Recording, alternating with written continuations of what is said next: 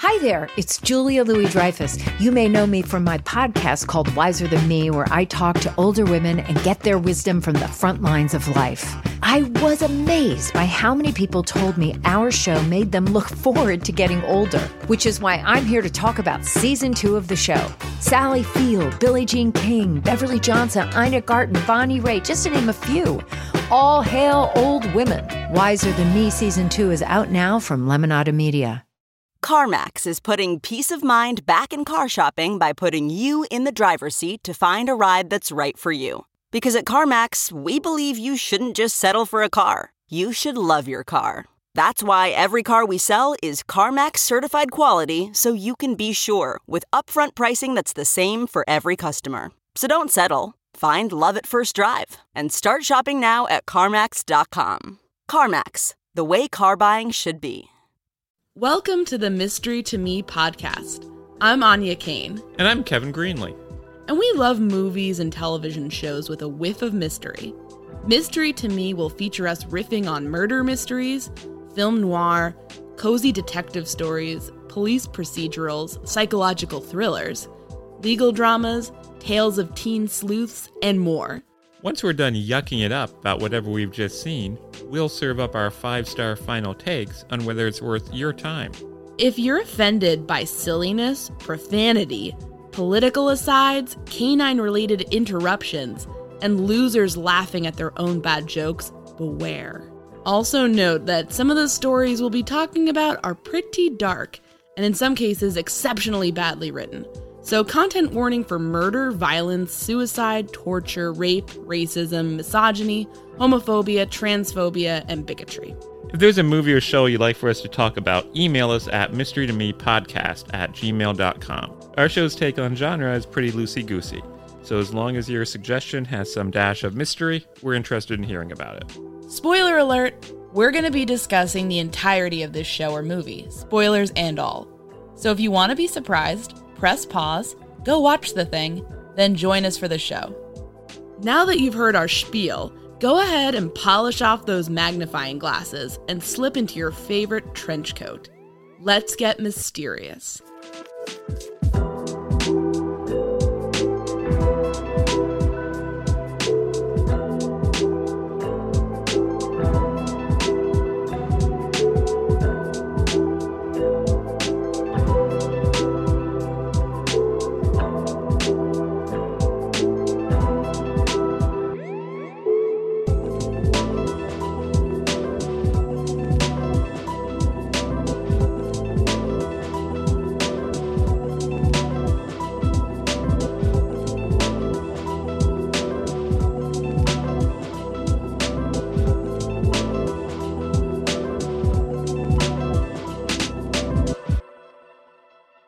So what do we watch? Tonight we watched Enough Rope, a 1960 made-for-TV movie on NBC that introduced the famed character of Lieutenant Columbo. I know you've often said that your big problem with Columbo was that the lead character was just too charismatic, too interesting, had too much of a personality. Well, we've got some good news. Let's back it up a little bit. You're coming right out the gate. Okay. You gotta play it like Columbo. You gotta ease into it. I'm sorry. Hit him with one last devastating question that breaks the whole thing open. Oh my. First of all, what was this and how did we see it? The UCLA Television Archive was streaming an episode of the Chevy Mystery Hour, which was a 1960 short-lived series, which is kind of an anthology program where each week they'd have a different one-off mystery. This particular episode, Enough Rope, was... Also, thanks to UCLA for showing us cool stuff. Yes. This particular episode, Enough Rope, was written by Richard Levinson and William Link? Yeah. First came out July 31st, 1960. From what they said, and from what I understand, it's not really readily available, so pretty cool that we got to see it. The genesis of Lieutenant Columbo. This is the first time the character appears. Yes. On screens, on the small screen. And he would later be played more famously by Mr. Peter Falk. That's correct. That's who everyone knows. That's who everyone loves. And with his rumpled raincoat and his confusion.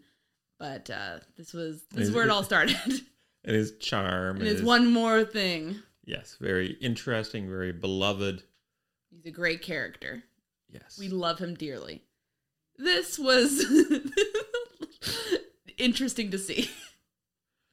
Yes, it's interesting. I'm someone who tends to put a lot of value on the script of a program, but I think this shows that the acting and the casting of a television program is really crucial. Because I thought the script for this particular telecast was fine. The script was fine. Yeah, I think with TV especially, I need to glom onto something, and you don't. It could be you're so intense, the character's so intense, or whatever, or the performance. But with Columbo, what you're glomming onto is his charm. So, in this, the character is not really allowed to be that charming, and the actor playing him is leaning far less into that than Peter Falk later does. So the sort of central tension of Columbo later on is, oh, this kind of scruffy guy is all, he seems kind of so absent-minded, like he can't remember anything, but he's actually really cunning and smart, and he's going to trick you into confessing to murder, a very well-planned murder, but he's going to be the nail in your coffin. And in this, it's more of like, oh, he's just a cop doing his job. Yeah. Nothing really special about him. He didn't seem like a classic character. I'm not even sure if I was an executive, if I would say, you know what, I want to see a series about this character. Oh, I definitely wouldn't. Yeah. I'd be like, oh, okay. I would be like, oh, good creative murder, But anyway, let's get into the plot. So actually, before we go, who is Bert Freed played Columbo in this? This story was reused in a play that Levinson and Link later wrote about the character called Prescription Murder. And then that play was the basis for the first TV movie with Peter Falk in the role. And of course, Levinson and Link are well-known television writers. They did a lot of great issue-oriented programs and TV movies, such as The Execution of Private Slovak, which was the true story about the one American soldier who was shot for desertion by his own side during World War II. Pretty good movie. Wow. It's intense. Yeah. So this crime, or this central plot, opens up with a wife bursting into her psychologist husband's workplace and kind of prattling on at him, basically, talking about her shopping safari. You can obviously tell they don't get along. He's all pissed off that she's there, and you're like, okay, one of these two people is definitely going to get murdered. This is an unhappy couple at the start of a Columbo episode. Somebody's getting murdered. We're going to follow the murderer and then switch over to Columbo, basically, at some point. And she's played by the actress, of course, who we best know for her role is Sergeant Carter's girlfriend on Gomer Pyle. Yes, I definitely know what that is. You love Gomer. She's left Gomer, and now she's with this psychologist. She's Sergeant Carter's girlfriend. Oh, I don't know. Oh, okay, I'm sorry. She's not Bunny. Oh, of course not. Not Bunny. You're not familiar with Gomer Pyle? No. Not 100 years old. Well, we have some TV watching to do. Oh, God. What have I done? And, basically, this psychologist, turns out he is cheating with a patient named Mrs. Hudson. Sherlock Holmes's beloved landlady is a floozy who's cheating, and basically, he feels that his wife will never give him a divorce, and so he's gonna kill her to be with Mrs. Hudson or Miss Hudson, whatever. And I say I found it very distracting that the actor who played the doctor, to me, he looked an awful lot like mid-'80s era Phil Hartman, who was a great performer on Saturday Night Live. And on Saturday Night Live, he'd often do these old-timey sketches where he'd portray like an old-fashioned actor being overly dramatic. And so I kept on expecting this actor who was striking all these facial poses that were overly dramatic to launch into like a Phil Hartman-esque comedy sketch. And to my sorrow, he did not. Never happened. He did have a lot of expressions. Yes. And he was not afraid to use those. You almost expected like sound effects to be what? Huh? Oh God. Not have a poker face, this guy. No, he would lose a lot of money. And so the husband's getting ready to kill his wife. And we know it's Columbo, so he's going to have some crazy setup to get away with it. Oh, and by the way, this is kind of a fun treat. The UCLA people, instead of just having like normal commercial breaks, they like pulled black and white commercials from the time period and like put them in to like simulate a real broadcast from the time. And so we got all these fucking weird 1960s people being like... Do you want to talk about the Crest commercials? Okay, let's talk about the Crest commercials. The Crest Extended Universe, as I like to call it. Because first we get one Crest commercial, and then like every other commercial was Crest. I guess you'd sponsor like the entire show. These commercials were so weird. It was like this guy stalking different families who participated in a long ago Crest trial to like get information about how their teeth were. It was a little ominous. And he had a big movie projector that he'd brought to their homes, where after he said, "Oh, hey, Billy, did you do this Crest study? Oh, I hope you had Mom's permission." And then they would say, "Well, let's watch a film about this Crest study." And then he'd start unrolling.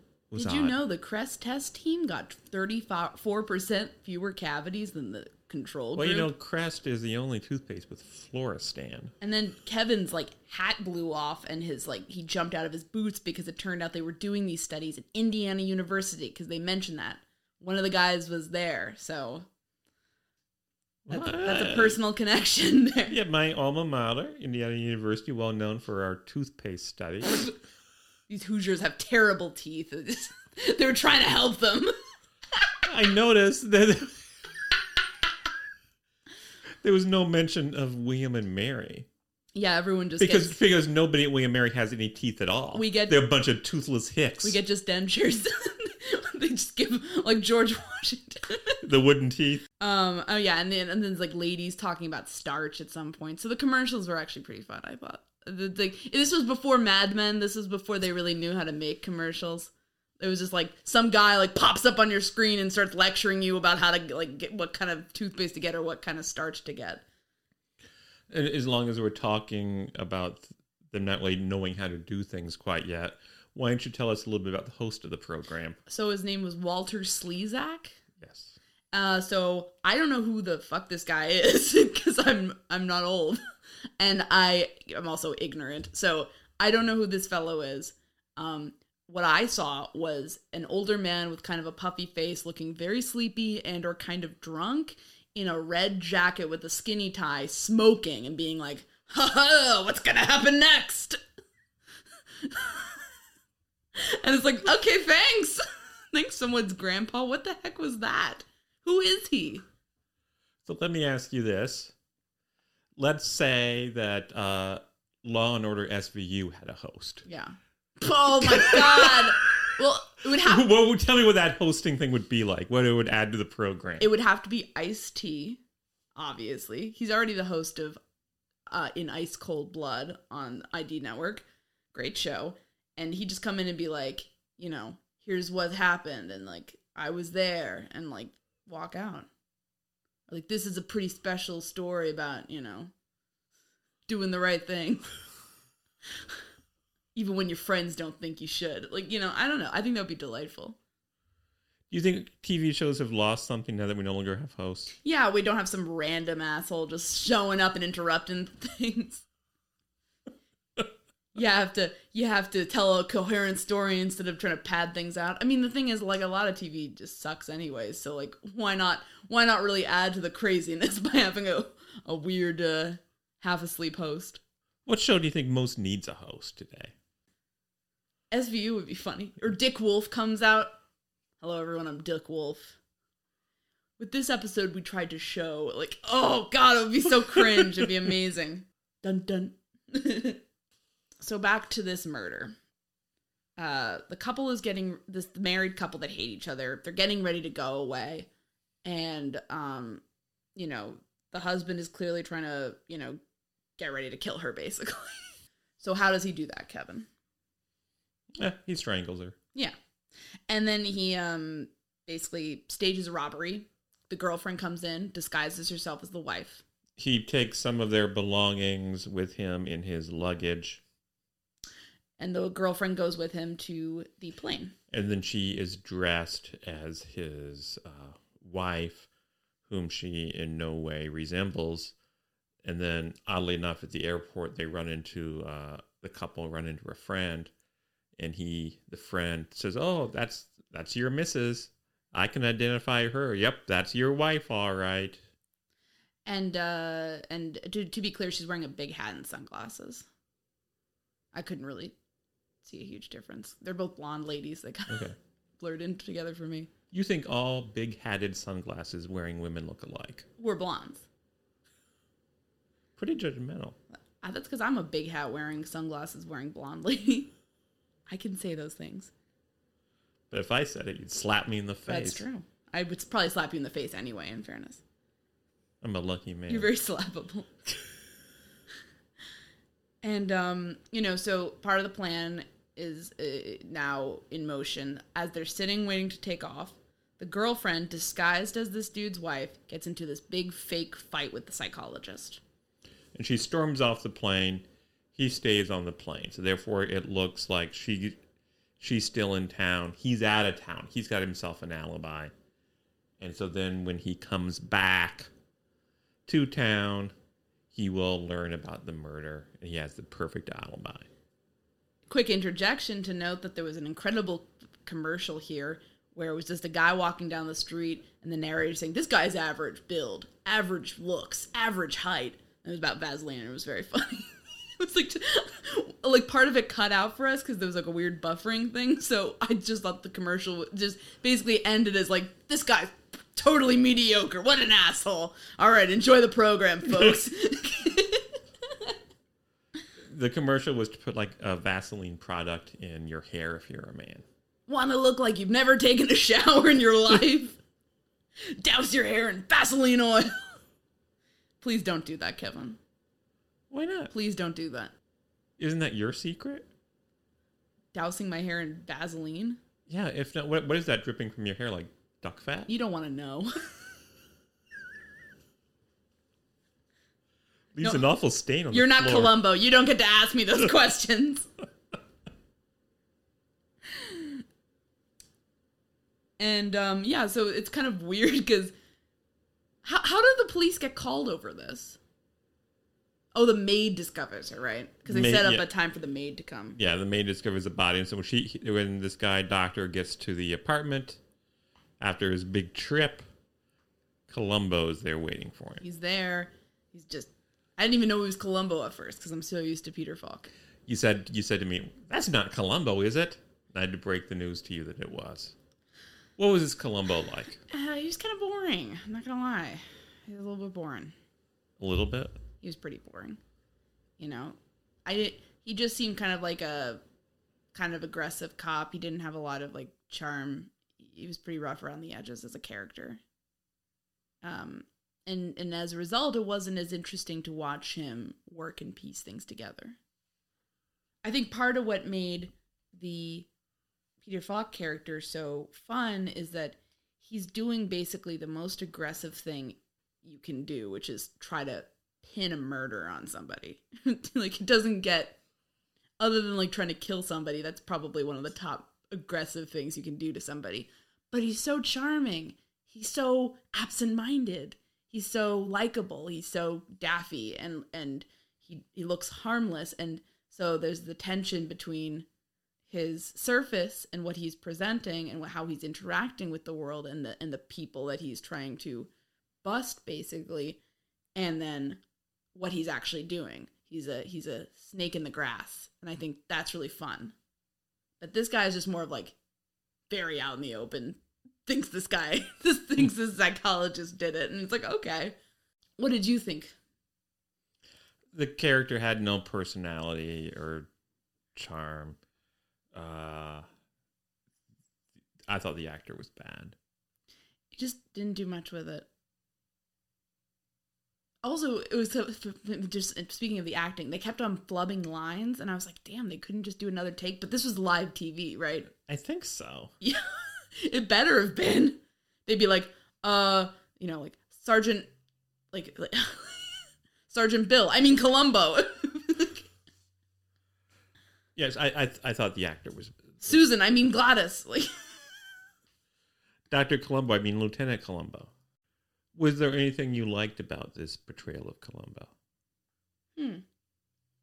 I like that this didn't kill the character and that they gave it another chance down the road. I think, there was not a lot to love here. I enjoyed seeing this because I thought it was a kind of, it was a fun mystery, but it was also fun to see the character at this kind of primitive stage, but he's unfinished at this point. It very, very much feels unfinished, and it also feels like a live TV movie. It's a little more like high pressure. Like you need to have a TV show for Columbo, I think. And he was very much a supporting character. I think he was third billed. And you don't necessarily expect the third billed performer in a program to be a really good actor or a really interesting character. You kind of expect him to be an also ran. Yeah, Phil Hartman was really dominating things. Yeah, and not in a good way. Huh? With his big faces. So the criminals in this quickly realized they made a mistake, as criminals are wont to do. Girlfriend accidentally held onto the hat and suit. Or rather, just the hat. She held onto the hat, and Columbo finds it suspicious that the wife, didn't... Why were in her hat and suit in the apartment if she went directly from the airport to the apartment and interrupted a burglary? Where did those things go? So the suit turns out to have been, put in the laundry basket and sent to the dry cleaners, as was the plan.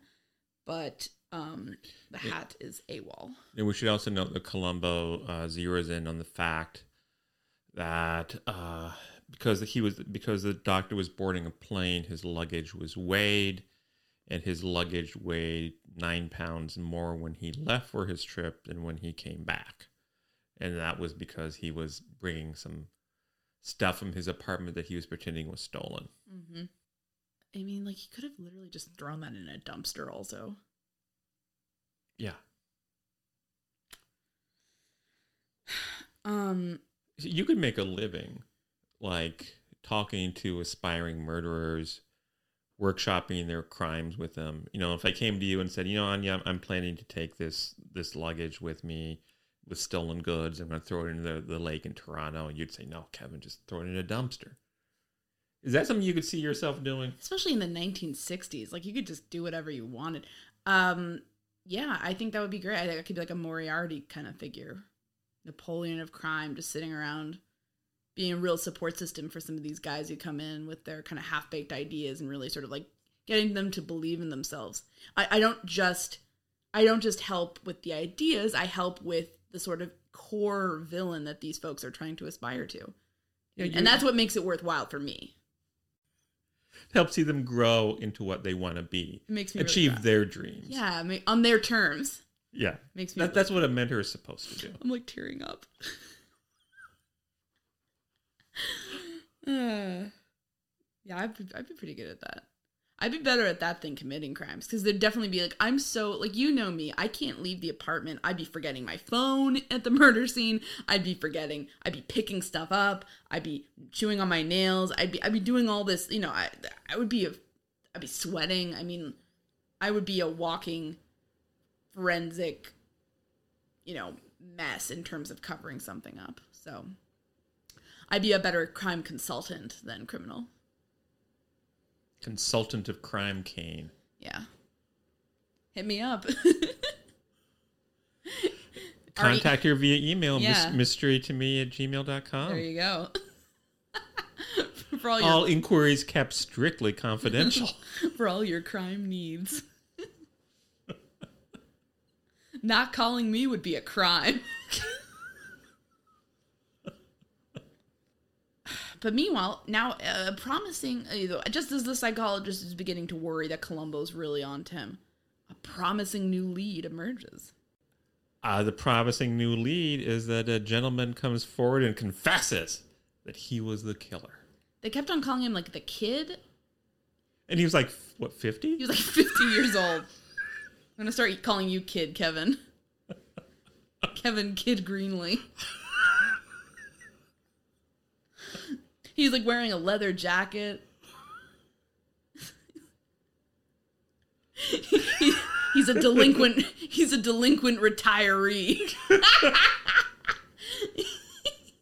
And for some reason, the doctor gets to sit in on the interrogation. Yeah, they do the interrogation of this elderly child in the guys at the murder scene, and the husband suspect is allowed to just chill and watch this, and he you know, the kid ends up saying, the kid in quotation marks here, ends up saying that, oh, well, I targeted them because I saw that they were leaving on vacation, and I saw that the initials on their bag, and then I looked at what apartment had those initials, and I went up there. I was like, okay. Sure, buddy.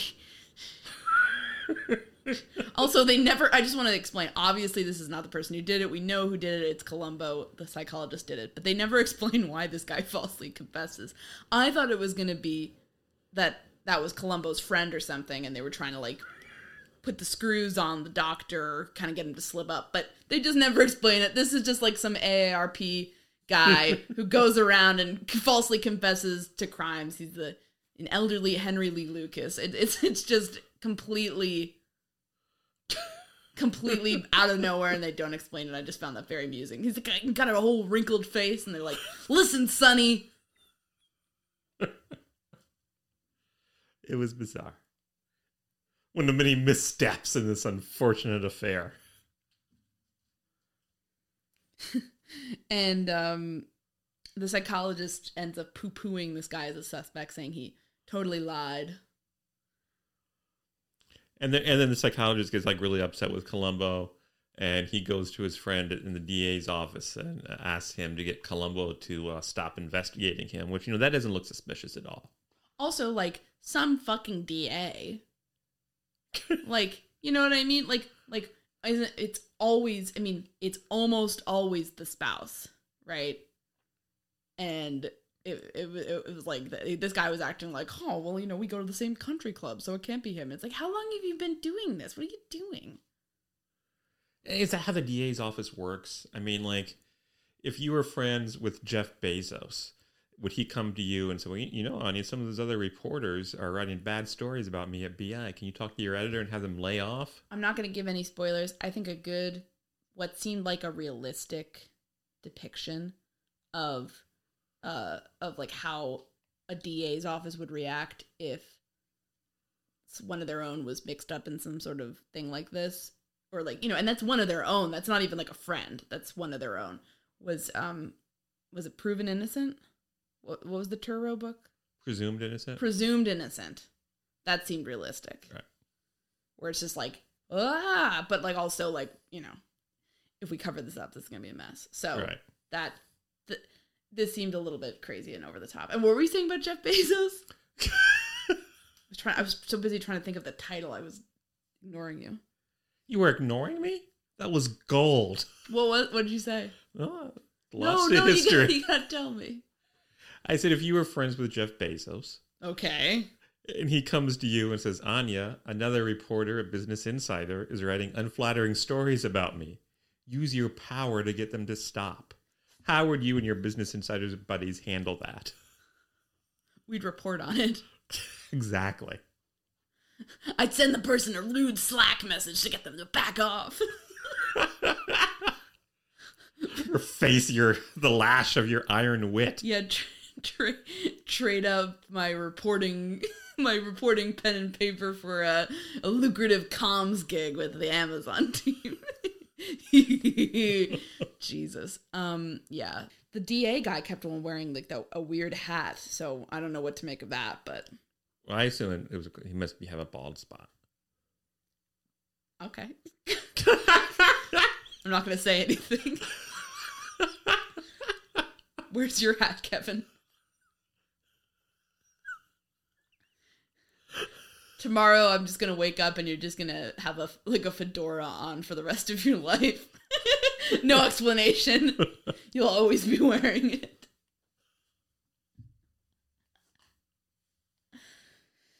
So, yeah, so the DA does end up shaking Columbo down, and as he does this, we get treated to a close-up of the actor looking like he's trying to eat his cigar. It was really strange. He's like maybe a man who never smoked a cigar before, but it was a little disturbing seeing him mouth the thing. It was a terrifying tableau. Instead of getting off the case, Columbo stays on the case, and he asks for somebody in the property room to give him a list of all the stuff that was missing from the apartment. And then he calls up the doctor and says, "Guess what? We found all your missing stuff." And here we are at the thrilling climax of the episode. And before we dive into that, how do things usually play out in the Peter Falk version of Columbo that everyone knows and loves, in terms of like the climax, and what's the formula? There's some sort of clever dialogue between Peter Falk and the bad guy, which involves Peter Falk highlighting all of the flaws and mistakes that the criminal has made and kind of logically trapping them into being forced to admit their guilt. Yeah. And this was more of a mess, because you can probably assume. Tell us about it. If the Peter Falk climaxes are like you know, some sort of like intricately carved like trap that, you know, you walk into and it just springs shut, this was more of the equivalent of like jumping out of the bushes and hitting somebody with like silly spray and being like, "Got you in my net." It's like, okay, I don't know about that. So the doctor comes and he says, "Oh yeah, my silverware was missing." And he starts looking at it. He says, "Well, this silverware looks like shit." I can't imagine serving anybody on this silverware. And oh, look, it's monogrammed with a C. Why, this is your silverware, Columbo. You tacky piece of shit. And then, what's funny about this is the Falk character is unflappable, basically. Yeah. This Columbo looks really pissed off that he insulted his silverware. "Excuse me, that's my wife's."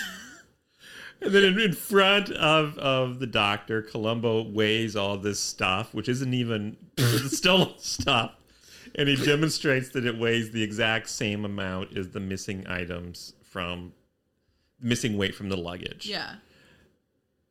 And then Mrs. Hudson walks in and looks at all the stuff. He says, "Well, how'd you find it?"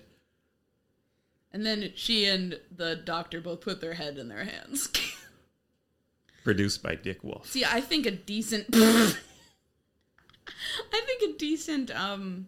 defense attorney could have gotten that thrown out. What do you think?